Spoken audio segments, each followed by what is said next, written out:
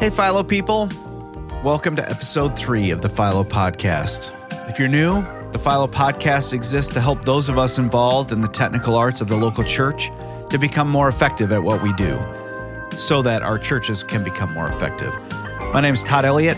I'm your host for the podcast, and we spend most of our time here learning from people who are involved in the local church in some capacity, whether it's in some technical discipline, producing services, leading teams, whatever will help us become more effective at what we do. Hopefully, the conversations we had with Delwyn and Steph in episodes 1 and 2 were helpful. For this episode of the Philo Podcast, we sat down with Andrew Stark. He's the audio director at North Point Church in the Atlanta area, and he's formerly from Hillsong Church in Australia. We go back a couple years. We met maybe 4 or 5 years ago. Hillsong was coming through Willow Creek, and I was there at the time, and we connected. And so here's Andrew Stark. Hello. Hey, Todd. How you doing? Yeah, doing all right. Thanks for making time for us today. My pleasure. I'm sort of interrupting a little bit of some demoing of new consoles at North Point, which is where you are now. Yeah. How's that going? Pretty good?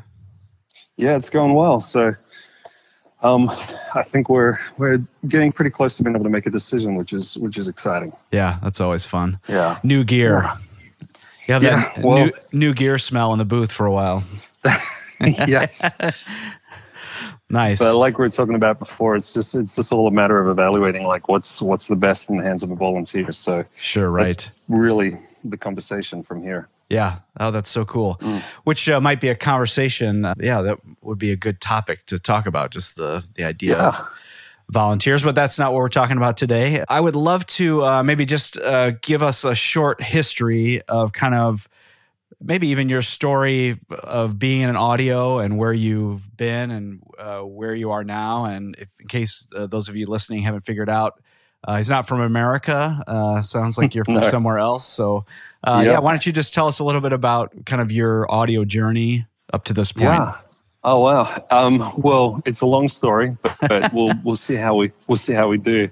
So I originally started as a musician, as a bass player. So in our high school youth group, my senior years of high school, I decided I wanted to do music class, so I had to pick an instrument. So I picked bass because it was like 4 strings and you play one note at a time. I'm like, I got this. Yeah. This is easy. Yeah.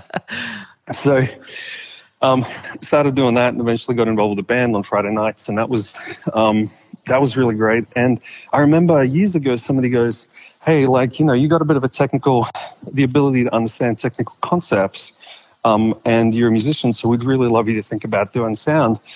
And I was deeply offended by that, being honest. It was their nice way of saying you're not that great of a bass player.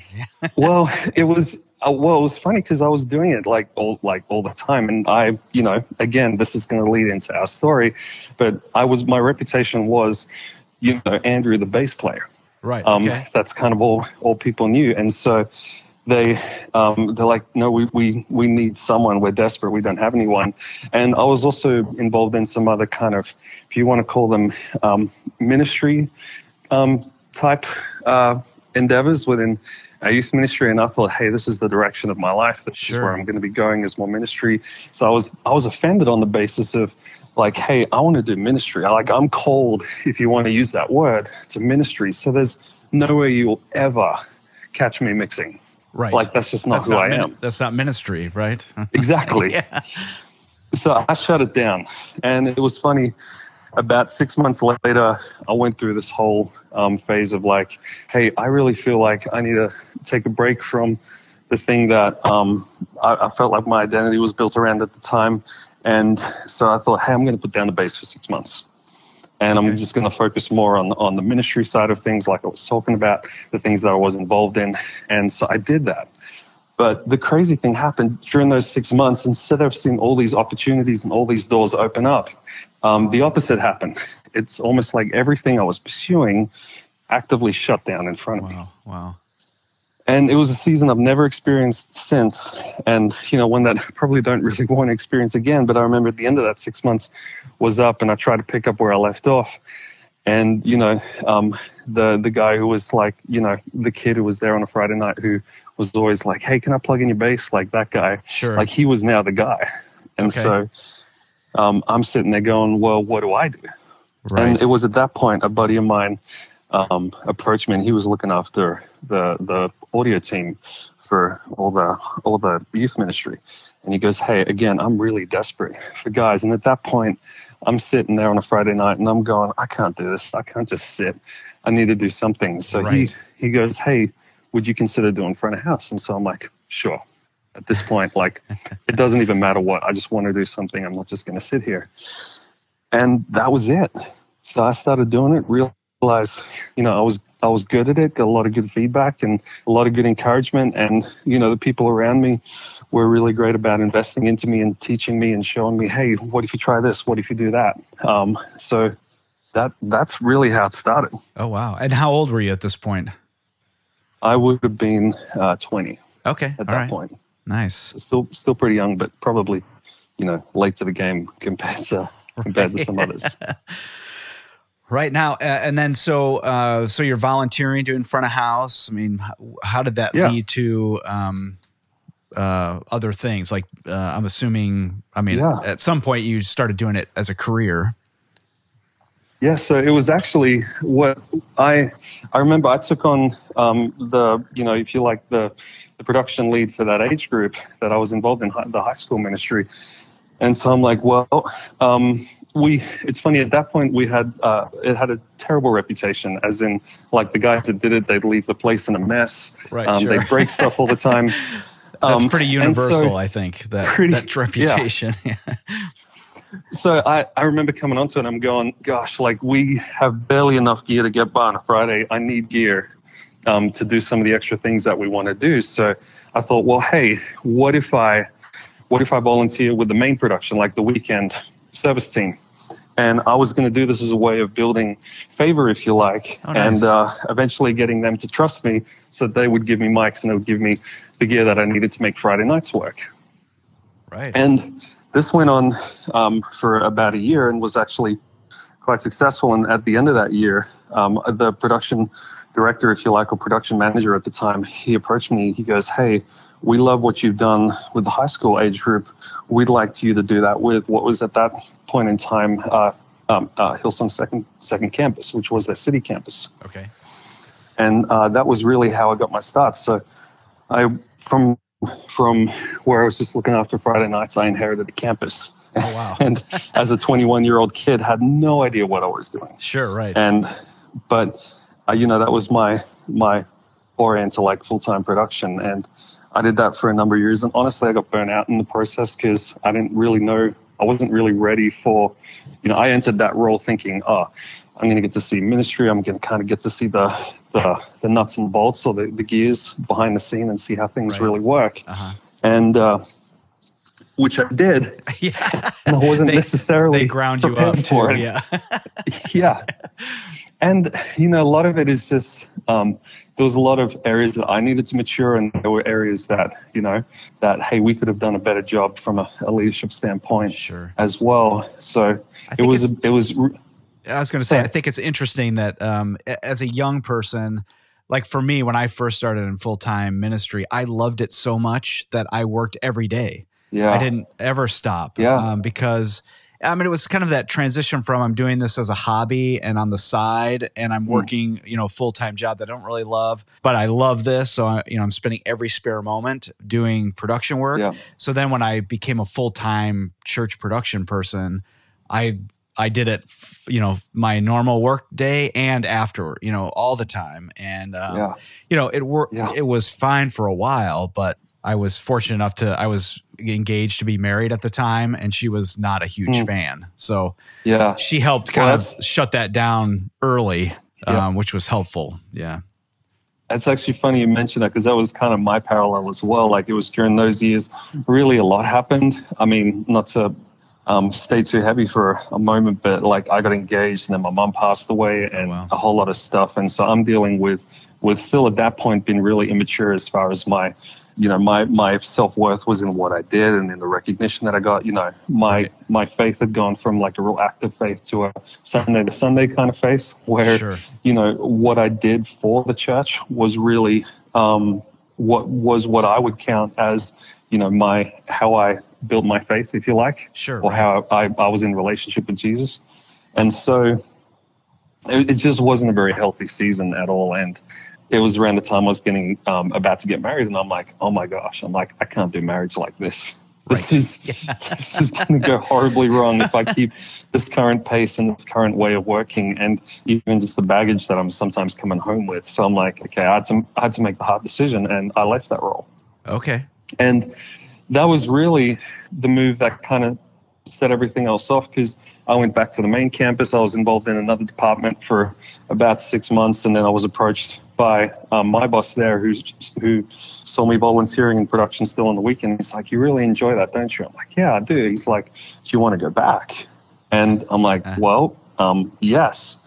And I mean, props to him, because he was the guy who goes, hey, we'd love to keep you, but if this is where you really enjoy being, he's like, then, hey, we'd rather set you up so that you can do that. And they were looking for someone to help manage the volunteers on a weekend service and all that. So I took the role, and fast forward, just for the sake of time, my boss at the time resigned. I was the only other guy that really touched the console when he couldn't be there. Okay. And so I stepped into the role of front house engineer for weekend services. Sure. Wow. And that's kind of how I ended up doing that. Now, let me ask you, going back to kind of when you burnt out, do you feel like that was something that was in your hand, like looking back on it, maybe not in the moment, but something that you were the main contributor to, or do you feel like your church took advantage of you? Or like, I'd be curious, I would imagine there are a lot of tech people that feel like they're burnt out. And I know I've been there a bunch of times, and in hindsight, I can mostly see that it was in my hands to do something about it. And I didn't. I made choices I felt like I had no choice, but really did. I'd be curious, just your perspective now, looking back. My perspective now would be very similar. And while there were very much certain things and expectations that maybe made it a little bit more difficult for me, I'm like, a lot of that, I always retain the opinion that I'm like, my answer is always yes. Right. Nobody's forcing me to do it. Nobody's saying that I have to do it. As long as I choose to be a part of the role that I'm in, my answer is always yes. And not from the point of view of like being a yes man, but more like, hey, if I understand that I'm in a position to say yes and that it's not anyone else's fault but my own, then it's like, I know that all I have to do is say no. Right. And when the time comes for me to say no, and I'm doing it for the right reasons, then you know what I mean? It's not like someone's forcing me to do everything. And so I look at it now and I go, you know what? Like, there's certainly a lot of it that was in my hand when it came to like how I communicated where I was at, what I needed, like the priorities. And what I do now different is I'd spend a lot more time trying to draw out of my leaders. It's like, well, what is your expectation? Because sometimes what I think needs to be done and what they think needs to be done are two very opposite things. And then asking myself the question is, can I reconcile the two? Do I need to just abandon what I think is a priority and pursue that? Or is there a way that I can take their expectations and take my need and build something that's a little more healthier? Right. Because I mean, in line with the story, it's funny, when my role changed and I began mixing a lot more, I saw the writing on the wall, and I went, man, if I'm the only guy that mixes services and we continue in the way that we had started going, I got maybe 2-3 years tops, and I'm gonna be done. Yeah. Because burnout again, or just the fact that you can only really do the same thing for so many days until it just becomes this weird thing. I'm kind of messing that up. You know what I mean? Yeah. Mm-hmm. Yeah. I mean, you start going through the motions, your passion disappears, you're resentful that no one else can sit in your chair. Yeah. I mean, it does, the thing that you love turns into something that, destroys you. Yeah, and then you start doing really strange things. Like you start trying to make it interesting. You start, you know what I mean? Yeah, right. like I just see like, I see some guys just doing these bizarre things and these different, tweets and posts. And I mean, they're things that I look at and I go like, that's cool, but is that really helping? Like kind of things. It's just keeping you interested. Yeah. Yeah, exactly. And so for me, I saw that writing on the wall, and I knew the reason. We had like a one person always mixes everything kind of model. That's what I stepped into. Right. And I just went, okay, what if I try to get in the mind of the person who made this call? And, it was a senior pastor who made that call, and he didn't make it because he wanted to, burn out audio engineers. That wasn't his heart at all. He did it because his heart was for the people attending services. And it's like, I want to give them an experience that is in some way consistent. You don't want them to come in and 1 week be like, it's this. And then the next week, it's like this completely different beast because someone else is mixing. Right. So really, that's where I'd matured a little bit and was able to look at it and go, well, what if my role just becomes setting up other people to reproduce what we'd already started? And so we went from more of a, hey, you have a go at mixing, to a mentorship model. Right. Okay. Where I'd have a guy and he'd shadow me for several months, and then he'd help do things, and then he'd have an opportunity to get his hands on the fader during a rehearsal because I knew the room well enough that I could do a sound check and let's open doors, we're good to go. Right. So we'd be able to save it. He'd be able to run, get some mileage, if you like, and then we go and we do a service. And eventually it came to him operating for part of a service. But at that point, I'd stand right next to him. So if anybody looked up at front of house, they think I'm mixing. They don't know there's someone else pushing the faders. And so if it works, like, it's great because that person has the opportunity to really get his hands dirty, which he needs. Right. If it went horrible, it wasn't his reputation that took a hit. It was mine, and I could afford it. I had some capital, if you like. Sure, right. And so if it's someone might look at a mistake and go, we know Stark. He's got this. Like, this isn't normal for him. And I was able to, in a sense, shelter that person a little bit so that they could continue to come through eventually to the point where one day they're mixing. And it was funny because the conversation was like, oh, who's this guy? And it's like, oh, he's been mixing for a year. You know what I mean? What? Yeah. And automatically it just kind of eases, gives them confidence knowing that, hey, no, this isn't returning to the old way where it was all this, one way, 1 week, one way, another week. It's like, oh, I haven't really felt attention there this year. And if this person's already been doing it for the year, then this person's good. Do you know what I mean? Right. Yeah. Now that's interesting. Like I resonate with what you're saying about the idea of, if I don't find some people to help me do this, then I'm going to burn myself out. Cause I felt the very same way. I felt like, okay, I need to give away more things so that I don't cook myself.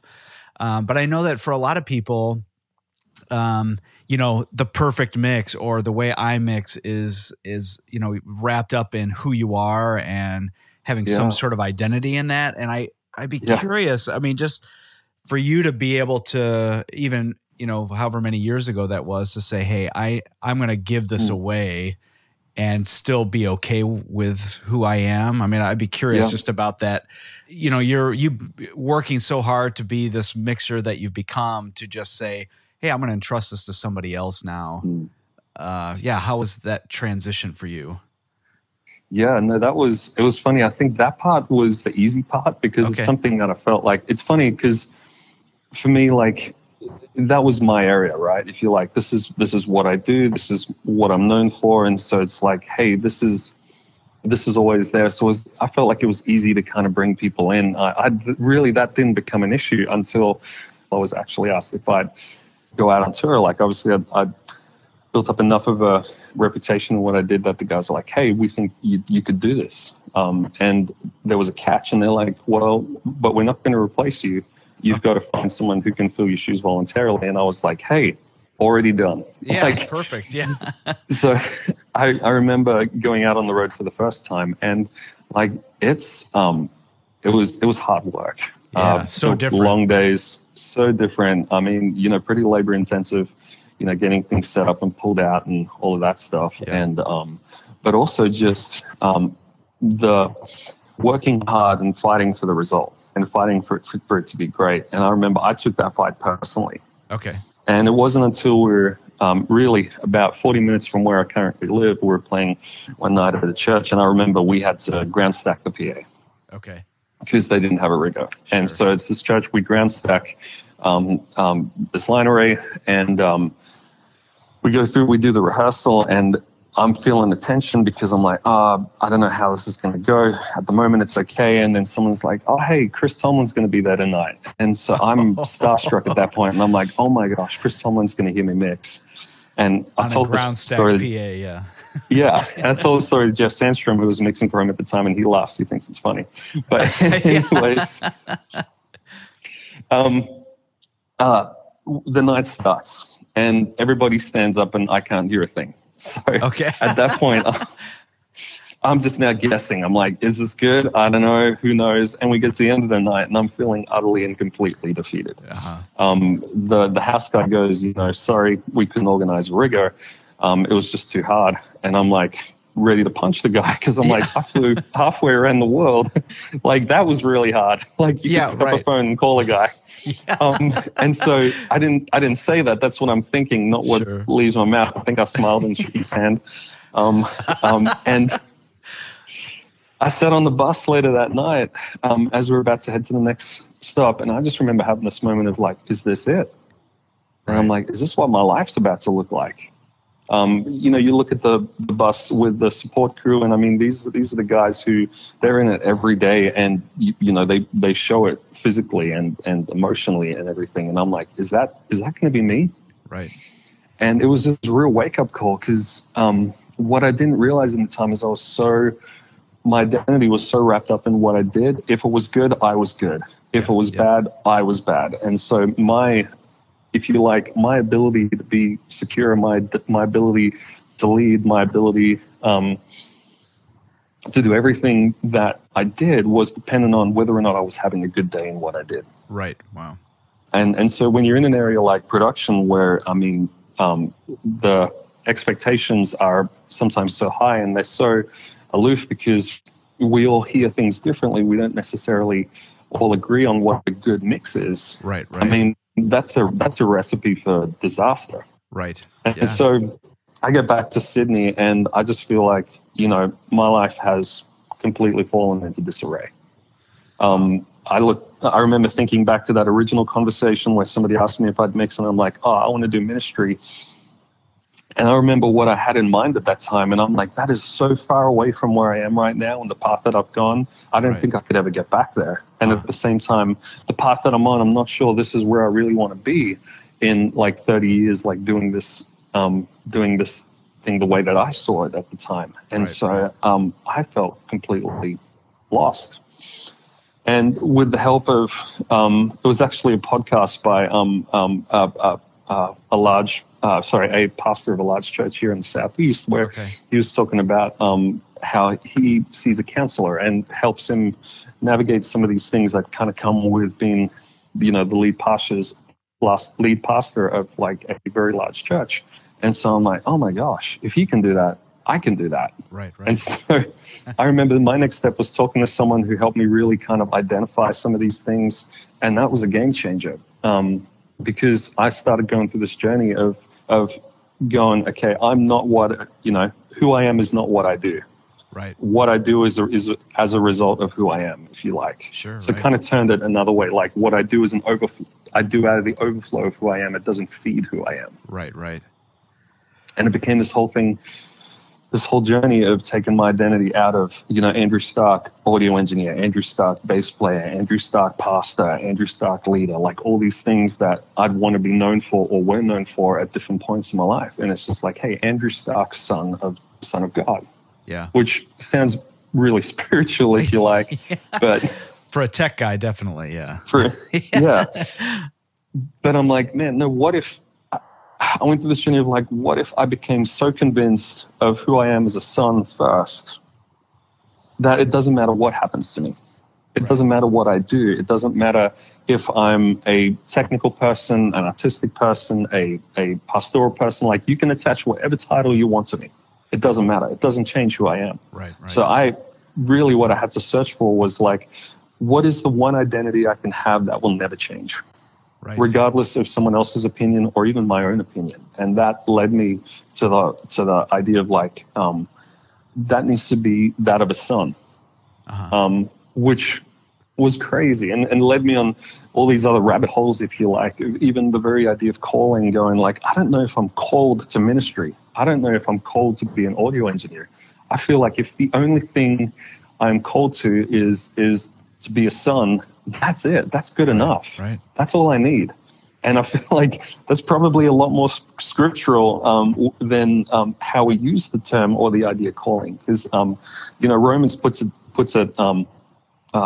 so well, where Paul uses the word adopted to say like, hey, when we were adopted, we were given the same rights as a son or a daughter.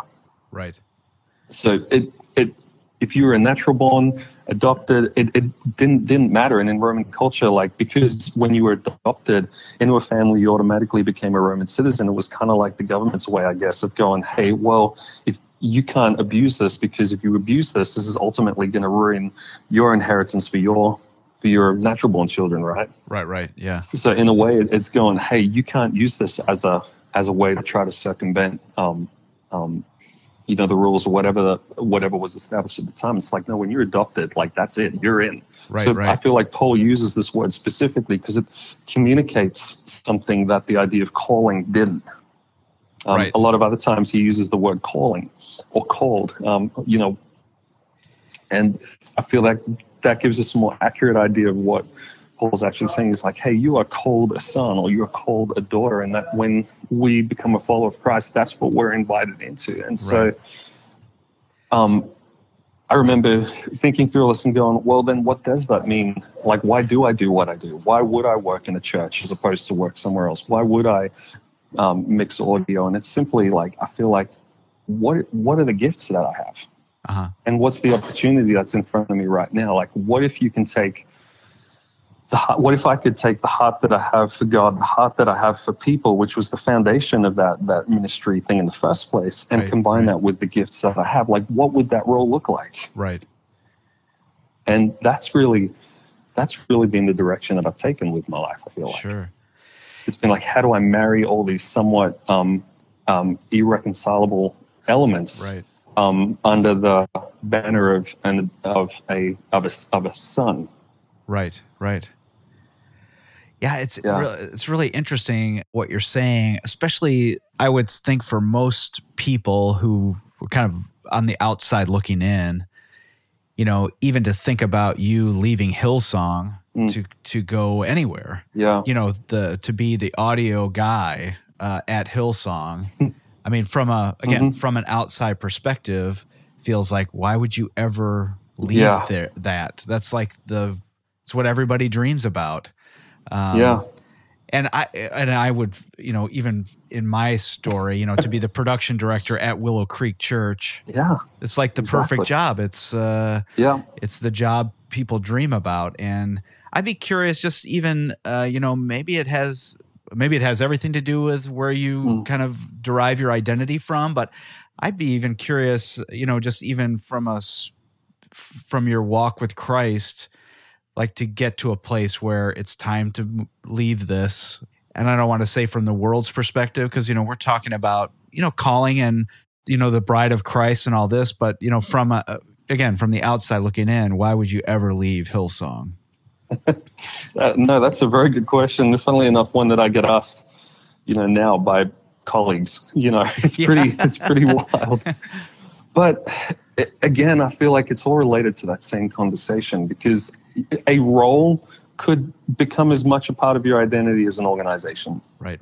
It's like, they almost snowball. It's like, well, I'm not just, Andrew Stark, front of house touring church guy.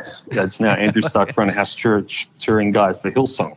Like that sounds really, really impressive. And it's easy for me to want to stay in that because that opens up a lot of opportunities, it opens up a lot of doors and things like that. Just having that name attached to it.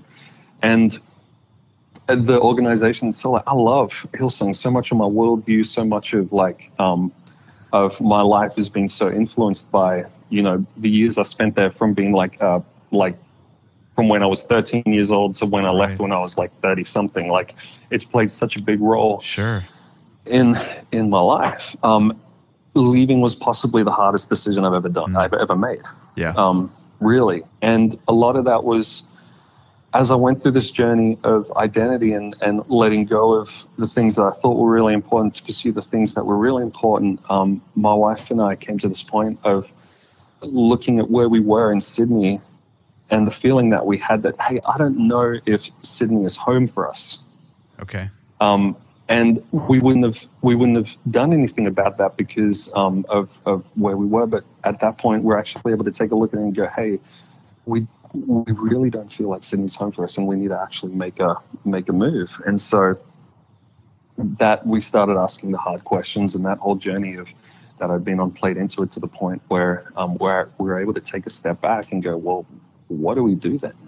Right. And all we knew to do was like, hey, I just felt I couldn't shake it. I'm like, you need to resign. Wow. And it was funny. My wife and I took a 6-month sabbatical to try to work through some of these things and be like, what are we supposed to do? And when I came back, it was my leaders were so gracious and so great. They're like, well, what do you want to do? Like, write your own job description. Wow. And I remember going through this process and thinking, I need to resign. And I didn't say it at the time. I fought it for the very reason we're talking about. I'm like, Hillsong had been my home for so many years. It had been such a key part of what I did that to leave that just felt like, oh my gosh, what's on the other side of this? What's my life going to look like? So my wife and I, we probably fought that, and we didn't do anything for about 9 months after getting back, until we just couldn't shake it anymore. And we were like, okay, we have to do something. So we started my green card process for the US, not having any idea where we were going to be. Right. We didn't know. We didn't feel like it was New York. We didn't feel like it was Los Angeles. They're not really two cities that we felt like, hey, this is where we want to do life. And so we're like, well, what does that mean? So it sounds very enigmatic. I know it's hard to give like a blanket answer, but it's like we felt like there was something that we needed to do and that we wouldn't be able to be at peace until we did. And it was funny, when we started the process, we felt this overwhelming peace. And not only that, it's like the process just seemed so much easier for us than it's been for friends of ours that have gone through the same process. And so I can almost say that there was grace on that decision. Right. And, how we ended up in Atlanta, gosh, it was just through a relationship. During that whole process of reevaluating like what's important, it used to be what I did. And from my wife and I, we actually took it a different direction to like, hey, maybe community is the most important thing. Right. Maybe less than what I do is maybe who am I doing it with? Right. Who are the people in my world? And so when we looked at where we were going to land, we looked at it on the basis of community. And we had some friends in Atlanta and some great connections. And that was really, when we decided to move to Atlanta, it was on the basis of like, hey, we're going with some level of community. We're not having to do this from scratch. We've already got people that we're engaged with, can connect with, and go from there. So it's kind of a short version of how that all played out.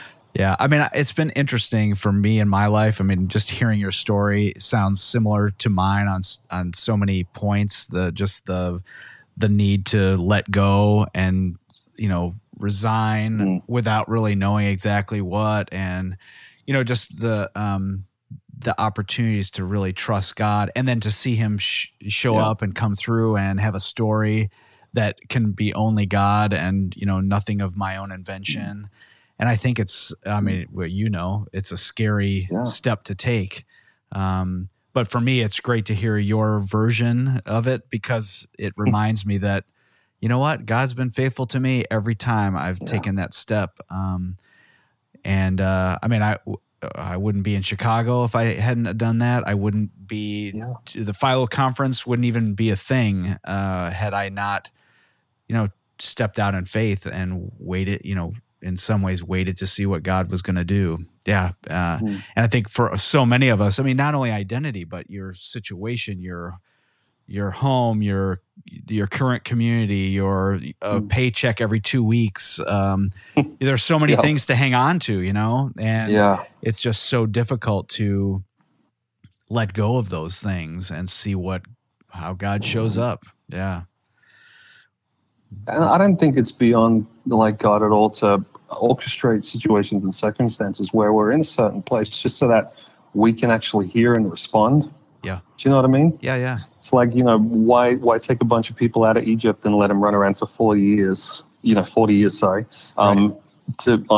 for a journey that was supposed to only take 7 days. Right. It's because there's so much that he wanted to do in shaping their identity and who they were to become before, he could take them to where they wanted to where they needed to be, right? To where he promised them to be. And I'm like, what if that's me? Right. Why wouldn't it be beyond God to use an organization like Hillsong, to use a role as an audio engineer, to use a platform like touring and that sort of thing to get my attention, right? Right. So that he could do what he really wanted to do all along. Right. And I feel like that gives me some hope, because I'm like, oh my gosh, I didn't go through that whole journey to necessarily even end up doing what I'm doing now.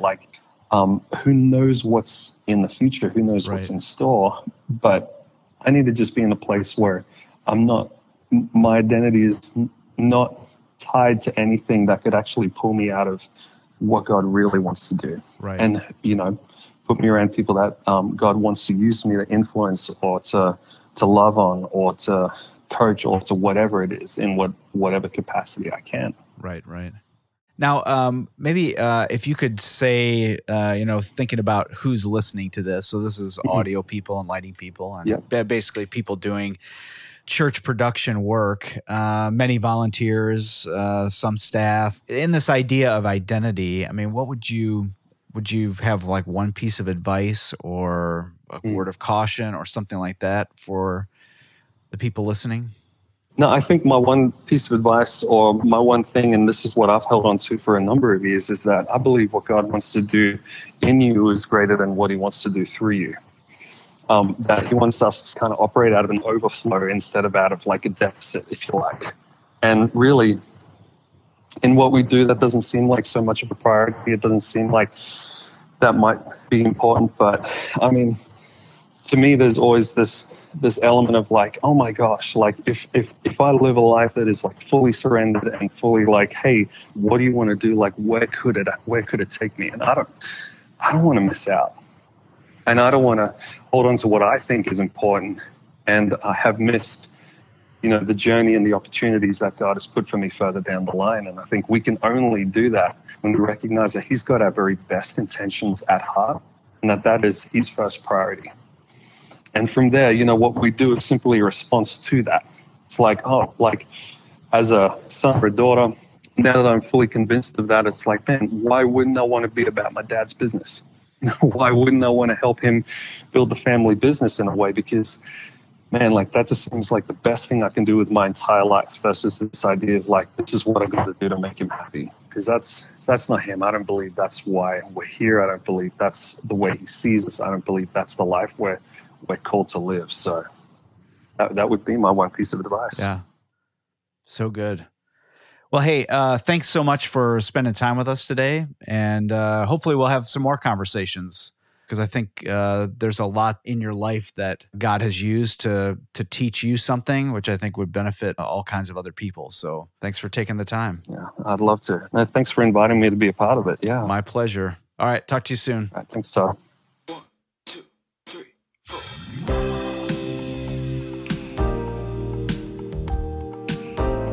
Oh man, I love this idea. What God wants to do in me is greater than what he wants to do through me. Thank you so much for those words, Andrew. It's taken me years, and I still have a long way to go in gaining my identity from Christ and not gaining my identity from what I'm doing for Christ. I mean, to have my identity wrapped up in whether I had a good weekend service or a bad one, I mean, that's a really scary place to live, and I just love the reminder that Andrew gave us. I could have talked to him all day. Thank you again, Andrew. Anyway, if you have any questions, comments, or suggestions for future guests on the Philo podcast, please, we'd love to hear those ideas. So email us at philopodcast@fusion.productions. It's not .com or .org or any of that stuff. It's .productions. It's one of those really cool new web things. Those are air quotes I'm giving you. Anyway, we've been updating our website with new information about Philo 2018, which is coming up at Willow Creek Community Church in the Chicagoland area, May 22nd and 23rd. So please check it out at www.firstinlastout.us. All right, until next time.